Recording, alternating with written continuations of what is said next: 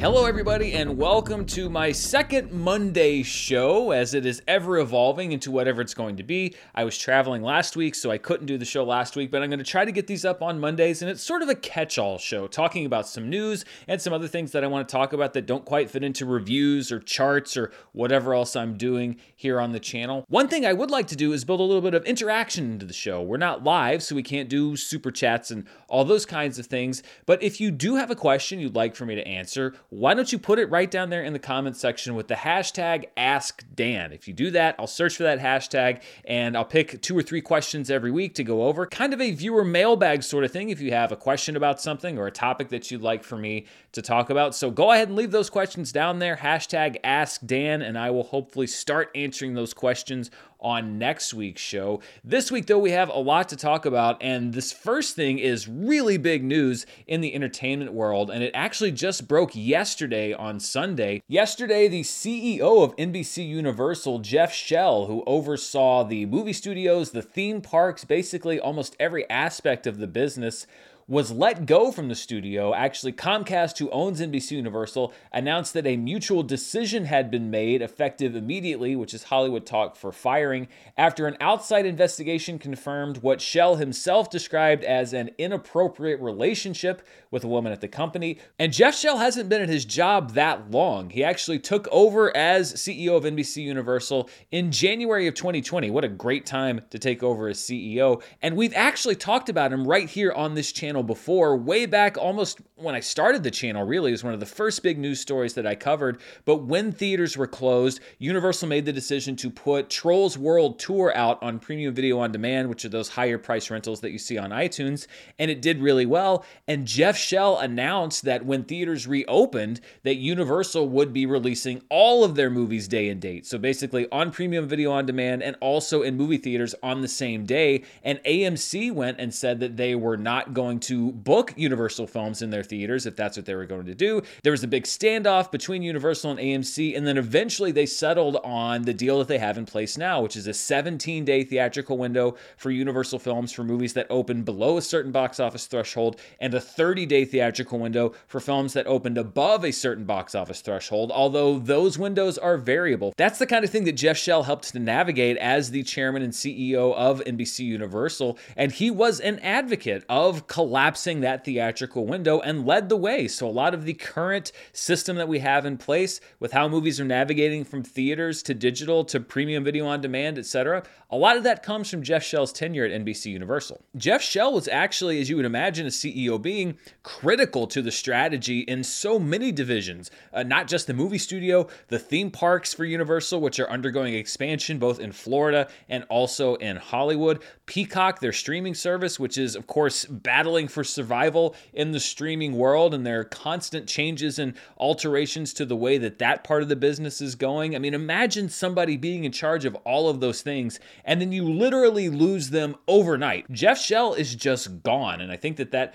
kind of speaks to the severity of what this investigation found. This was a third-party investigation, and based on the findings of that investigation, Jeff Shell exited immediately. And in addition to all the things that are currently on the plate over at NBCUniversal, you have a couple of other big things. Of course, the summer movie season, which launches in just a couple weeks, and you have big Universal titles like the latest Fast and the Furious film that'll be hitting theaters. And there's also a big pending deal with Hulu, because by the end of the year, NBCUniversal could force Disney to buy out its share of Hulu so that Disney would basically own that service pretty much outright, and that would be a huge windfall, of course, also for Comcast and NBCUniversal, and there are negotiations around that and decision-making. So this is a big deal. I mean, I know that Jeff Shell is not a name that most people know, but the ramifications from what's happening here are going to go through a lot of the things that people are familiar with, and this is probably the biggest story going this morning in Hollywood. Monday morning, there are going to be a lot of people scrambling to figure out what to do. And of course, number one is, who is the new CEO of NBCUniversal going to be? And can that person handle just stepping right into the job, basically running to catch up, because you don't have that usual period of transition? And when you look at the last year or so, this is the third big change we've had at the top of one of these major studios. You have Jeff Shell exiting. Of course, you had Bob Chapek being fired at Disney and replaced by former CEO Bob Iger. And then you had David Zaslav over at Warner Media after the whole Discovery merger, who's come in and made all of those changes. And you would think that right now, when the market is so unstable as far as streaming services and the economy of everything, you would want stability at the top, but that's not what we're getting at so many of these major studios. Instead, we're getting regime changes and kind of changing the direction of the company based on that person. Disney has dismantled divisions. Warner Brothers has dismantled divisions and completely changed the strategy of the company. I don't necessarily think that's what we're going to see here with NBCUniversal, because Jeff Shell leaving didn't necessarily come about because there was a strategy that was not working. It seems like that there were personal issues that necessitated his exit. So I think what we're going to see with whoever succeeds him is basically somebody who's going to stay the course, at least for right now, of where the company is going. So this is a very interesting story to track and see what's going to happen next at NBCUniversal. But yeah, a lot of sleepless nights and a lot of people trying to figure out what's going to happen next at that studio today. Something that could be a welcome distraction for Universal this week is that this is also the week where CinemaCon kicks off out in Las Vegas. If you don't know what CinemaCon is, it's a celebration that is hosted by the National Association of Theater Owners, or as I call them, Not That NATO. And this is basically where all the studios converge to pitch their newest movie lineups and make some big announcements to theater owners and select journalists. I say select journalists because I actually applied to cover CinemaCon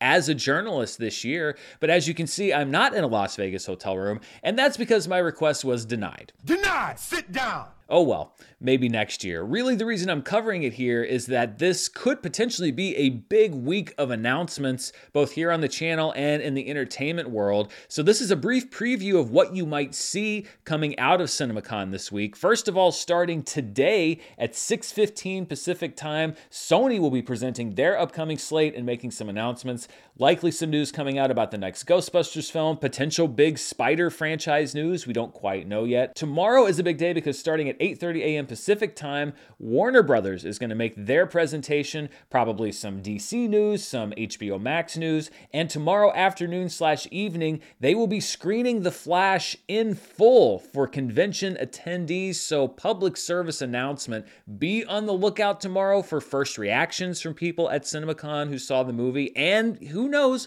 probably some spoilers for the movie will start making their way out after tomorrow's screening. So if you don't want to know anything about The Flash, now is the time to start muting those keywords on social media, etc., because it starts getting out into the public tomorrow with this CinemaCon screening. On Wednesday at 9:30 a.m., Disney will be presenting its upcoming slate alongside 20th Century Studios. They'll then be screening the upcoming horror film The Boogeyman. Then at 4 p.m. on Wednesday afternoon, Universal is going to present their slate as well as that of Focus Features. And finally, on Thursday, Paramount and Lionsgate will be presenting their upcoming slates before the festival comes to a close. CinemaCon really is the Comic-Con for theater owners. It's where they all get together, they talk about the state of the business. This allows them to sort of set their own expectations for movies that are coming out this year, next year, and then possibly in the future. And studios want to put their best foot forward because they want the theater owners to be excited to book their films in their theaters, especially if they're not part of a big chain. So this is a big deal, and I would expect at least a handful of big announcements to come out this week. So stay tuned on the movie news front because this could be a big one, and I don't want you to get caught by surprise if you weren't aware that CinemaCon is happening. One big studio that won't be at CinemaCon because their business model is pretty much the exact opposite is Netflix. And there are actually a few things that Netflix announced last week. They had a big investor call that I wanted to cover. And it is the end of an era for Netflix because they announced that starting on September 29th, they will be ending the disc shipping part of their business. Basically, what Netflix became famous for initially. The last disc will be shipped on September 29th. They'll be due back a month later. I'm pretty sure I still have a disc for Alexander Skarsgård's Tarzan movie somewhere, so I guess I probably own that disc at this point, but I don't know, maybe I have until October to scrounge it up and send it back for a refund or something. But it is the end of an era because I was a Netflix consumer back in college. I want to say 2002, 2003, and that's what I did. I had so many Netflix discs sent to me through the mail, full seasons of TV. I had a whole rotation going. I'd get one disc, I'd start playing it, I'd mail the other one back. By the time I finished that other disc, I had the second disc in the thing. It used to be one disc at a time. That was a great innovation when you could get 2 or 3 discs at a time. One thing that I'm going to miss about the fact that you can't do the mail-in version of Netflix, even though I haven't done it for quite some time, is that there are a lot of movies that are not on streaming anywhere. And having them available on physical media through Netflix for some of those movies, that's the only place they were available. You can't find them to buy, you can't find them streaming anywhere. And so there are going to be a lot of movies as physical media starts going away that just get lost. And there have been papers written on this, that every time there's a new thing, VHS, Laserdisc, DVD, Blu-ray, streaming, there are a certain number of movies that get left behind. And with all of the crazy rights issues that exist right now, I think there are going to be a huge amount of movies that are left behind on the streaming front. So one more avenue is closing as far as access to particularly older films, independent films, more obscure films on physical media, with Netflix shutting this down. However, it makes sense. I can't imagine they have more than a handful of customers that were still using this service. However, something that more than a handful of Netflix customers are still using is other people's passwords. And that gravy train is about to end, because Netflix also announced last week that they are going to be rolling out their crackdown on shared passwords globally sometime in the second quarter, meaning sometime through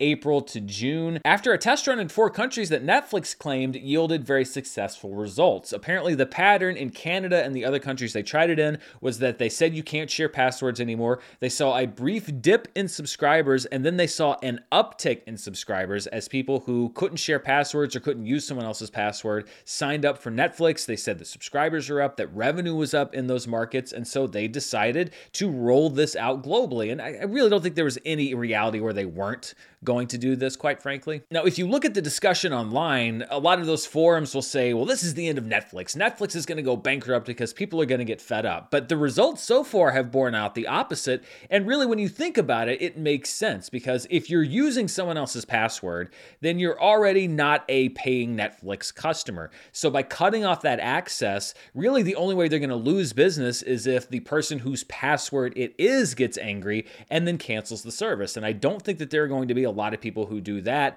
And then if you're cut off from Netflix service, there are going to be a lot of people that just say, well, screw it, and don't subscribe. But that's not money that Netflix was getting anyway. And then I think you're going to get a healthy number of people who will say, all right, fine, and they'll shell out the money and get a Netflix subscription. There's also another option where you can keep using the account that you're on, but the person who owns that account basically pays an extra user fee. So if you're in college and you're on your parents' account, your parents could pay to have you added to that account, and then you could continue using it, but then your parents are paying more than they already are. And I think that this was kind of inevitable. The thing that makes it funny, though, and it's really kind of seeing the change in business strategy in real time, is that this is the same Netflix that 6 years ago tweeted out, love is sharing a password. Now they're literally banning that same password sharing. But you have to keep in mind, that was the loosey-goosey heyday Netflix of 2017. That was the Netflix that said, oh, Baz Luhrmann wants to make an 11-episode musical set in the Bronx in the 1970s.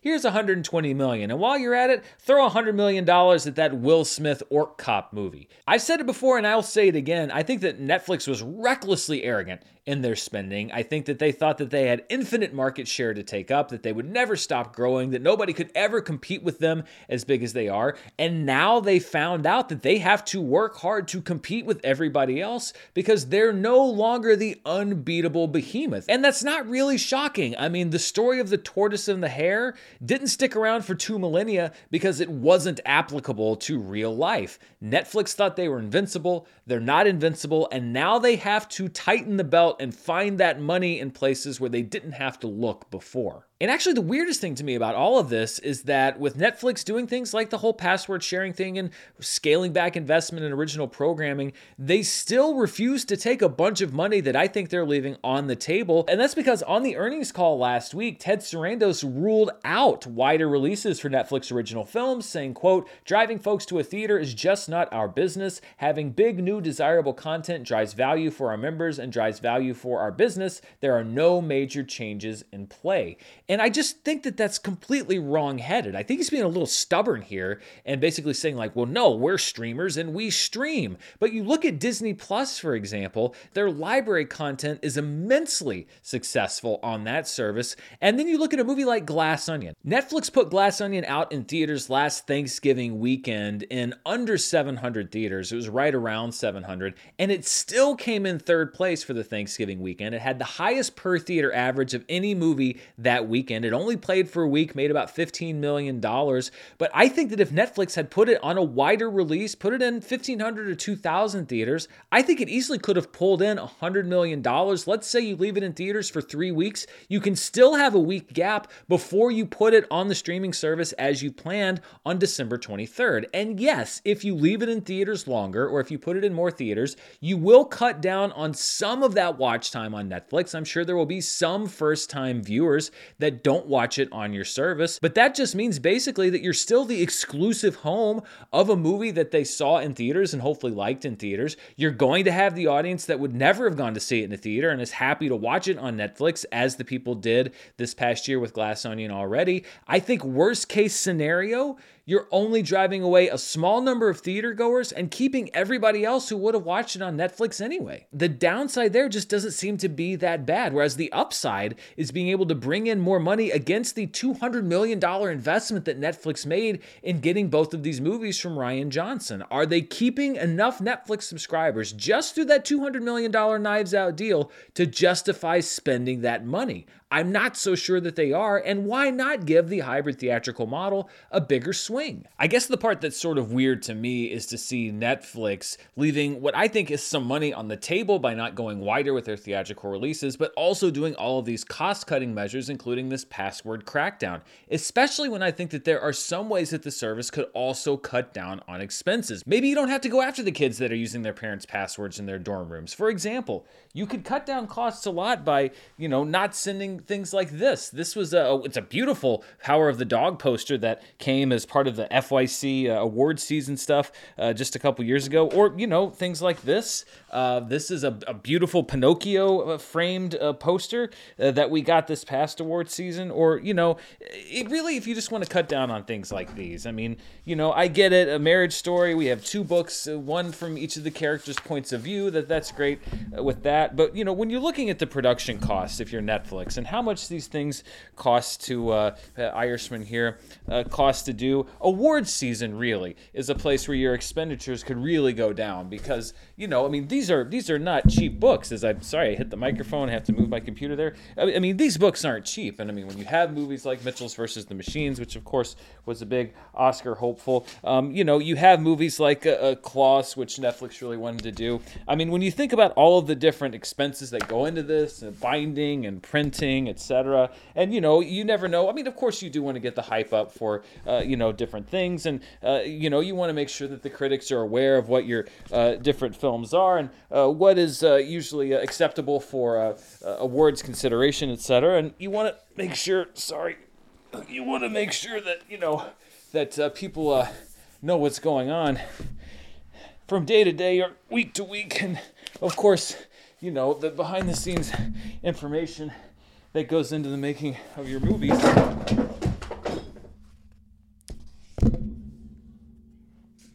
It's good. It's just me being silly.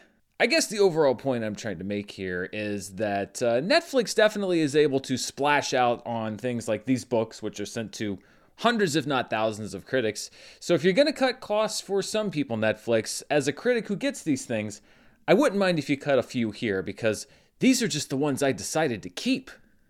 There's a lot more to get into, but before we do, I want to thank the sponsor for this episode, Babbel. I don't know if you know this, but I'm actually getting married later this year, and Mara and I are already talking honeymoon destinations. Communication is key to fully experiencing a new culture, and that's where Babbel comes in. It's a language learning app that sold more than 10 million subscriptions. Thanks to Babbel's addictively fun and easy bite-sized language lessons, there's still time to learn a new language before you reach your destination. I proactively started going back over my Spanish lessons, and it's like riding a bike. Babbel makes it so easy, it's almost like I never stopped studying. Their expertly crafted lessons are built around real life, so you can learn how to have practical conversations, and unlike other language learning apps that use AI for their lesson plans, Babbel lessons were created by over 150 language experts.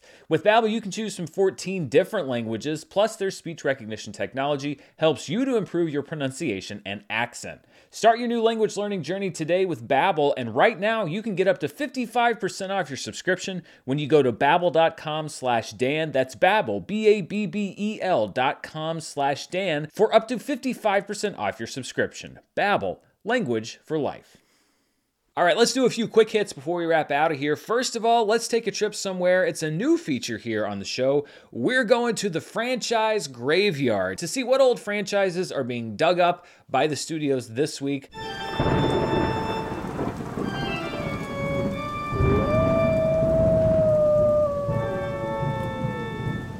First of all, it's one that we talked about on the first edition of the show a couple weeks ago, which is Harry Potter. It has been officially confirmed that there will be an HBO Max, or I guess by that time, a Max series based on the Harry Potter books. Every book is going to get its own season. The show will be completely recast, which means no holdover cast members from the movies. New Snape, new Dumbledore, new Harry, Ron, Hermione, everybody else. J.K. Rowling is on board as a producer. That's making a lot of people happy and also a lot of people unhappy. So the conversation around this show is just already great. I still don't get this. I understand that there is a dedicated group of people that don't feel like the Harry Potter books were given justice, but I don't know if it's enough to really justify the investment in this. But I also believe with all of my heart that David Zaslav and the Warner Discovery execs are creatively bankrupt and extraordinarily risk averse. So I guess this shouldn't be such a big surprise. Maybe 10 years down the line when they finish making these books again, I'll be a 50-year-old man sitting here talking about how much better this version was, but this 40-year-old man is sitting here saying, I don't really understand this move, but it's happening. Also happening in some form is a revival of the Twilight series. Now, we don't yet know what form this TV series is going to take. There are very few details. It could be new adventures, it could be spin-off adventures, or they could do what the last two Twilight movies did, which is to just copy what Harry Potter is doing and do TV seasons based on each Twilight book. Now, I've never read the Twilight books. I've heard that there is some stuff that's lost in the movies, but even more so than Harry Potter, didn't we really say all we needed to say in the Twilight series with those 5 Twilight movies? I mean, how much could possibly have been left out? However, it's a brand name. It's easy money as far as Lionsgate is concerned. So we're going to be seeing apparently a Twilight series, or at least one is being actively discussed. And then Galaxy Quest. This one gets kicked around all the time, but apparently Paramount Plus is looking to make a Galaxy Quest TV series again. There was a version with Paul Scheer that was being talked about. I think way back when we did the Galaxy Quest documentary with Fandom and Screen Junkies, they were going to make a TV show that never came to fruition.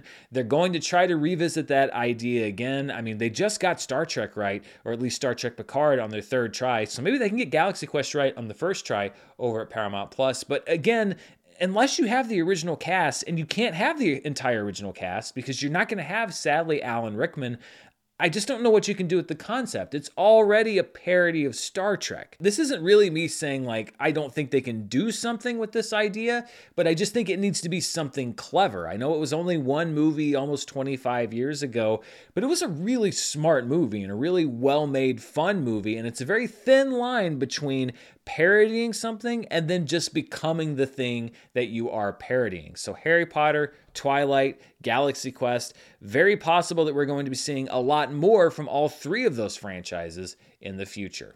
Well, we've talked a lot on this episode about the stupid things that studios are doing, from not allowing films to play in theaters to running old franchises into the ground. But I want to add a little bit of positivity and recognize when something smart is actually produced from the Hollywood system. So I want to talk about a new feature on the show called An Actual Good Decision. And it's something I read this week that's, well, an actual good decision. And this one goes to Amazon Prime, who introduced a new feature called Dialogue Booster. Dialogue Booster is currently available on select Amazon originals, and it uses AI to find points in the audio where the dialogue may be a little bit more difficult to hear. The AI isolates that dialogue and then brings it up to the level of the music and sound effects. This isn't basically what some people do, which is to just boost like the center channel audio. This is actually an algorithm that finds human speech and just selects that and brings it up so that you don't have to ride the volume up and down on your remote. Now, some people might say that an even better solution to this problem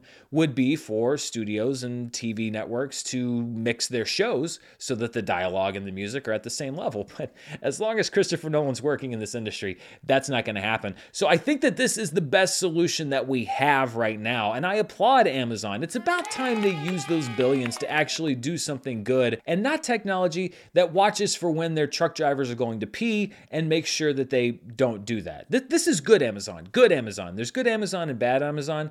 This is good Amazon. And I hope that other people figure out a way to do this as well, because I know I'm certainly sick and tired of writing that volume up and down, because apparently people think that explosions should be twice as loud as the dialogue that precedes them. Although honestly, in some movies, they're kind of right. Thing about street fights,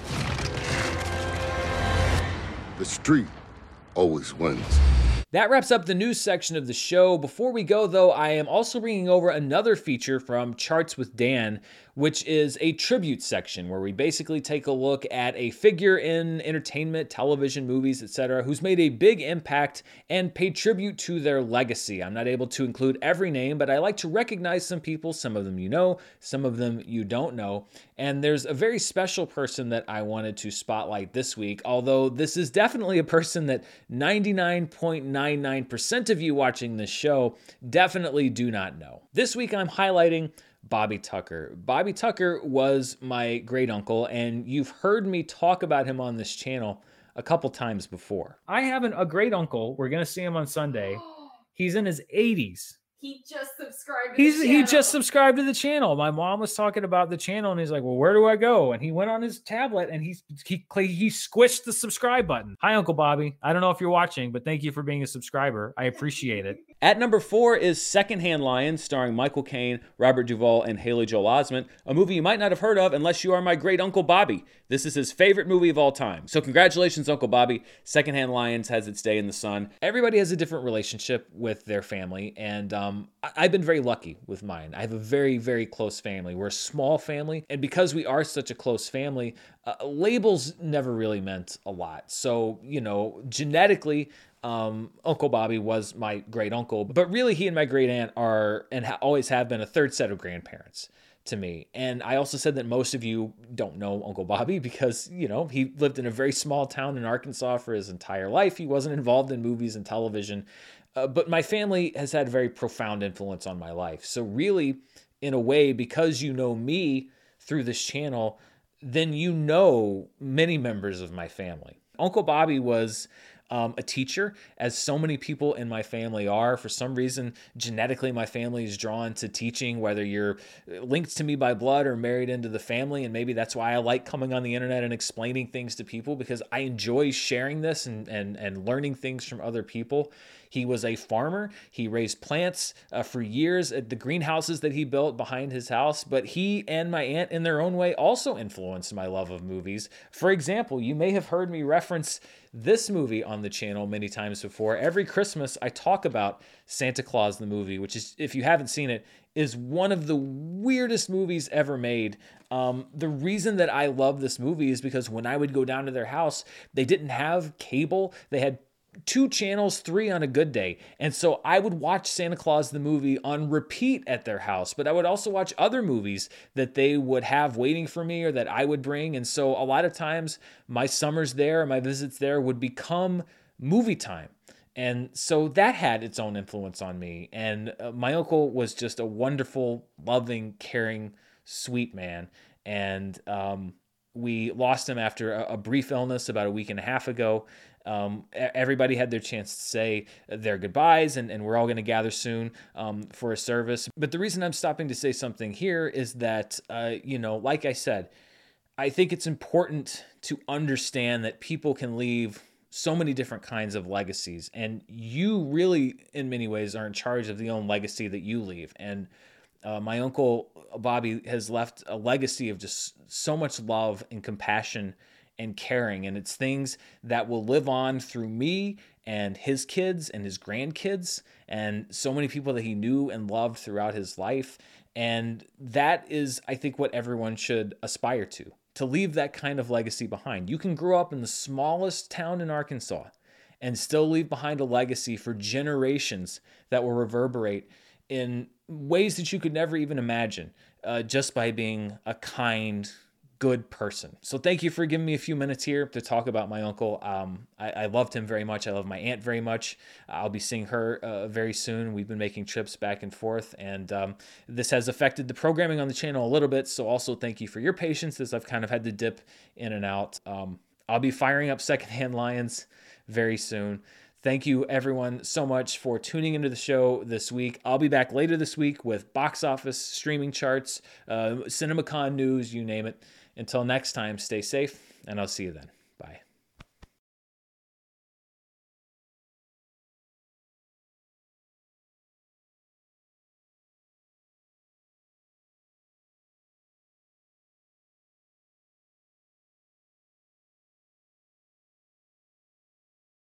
Spin your passion into a business with Shopify and break sales records with the world's best converting checkout. Let's hear that one more time. The world's best converting checkout. Shopify's legendary checkout makes it easier for customers to shop on your website, across social media, and everywhere in between. Now that's music to your ears. Any way you spin it, you can be a smash hit with Shopify. Start your $1 a month trial today at shopify.com/records.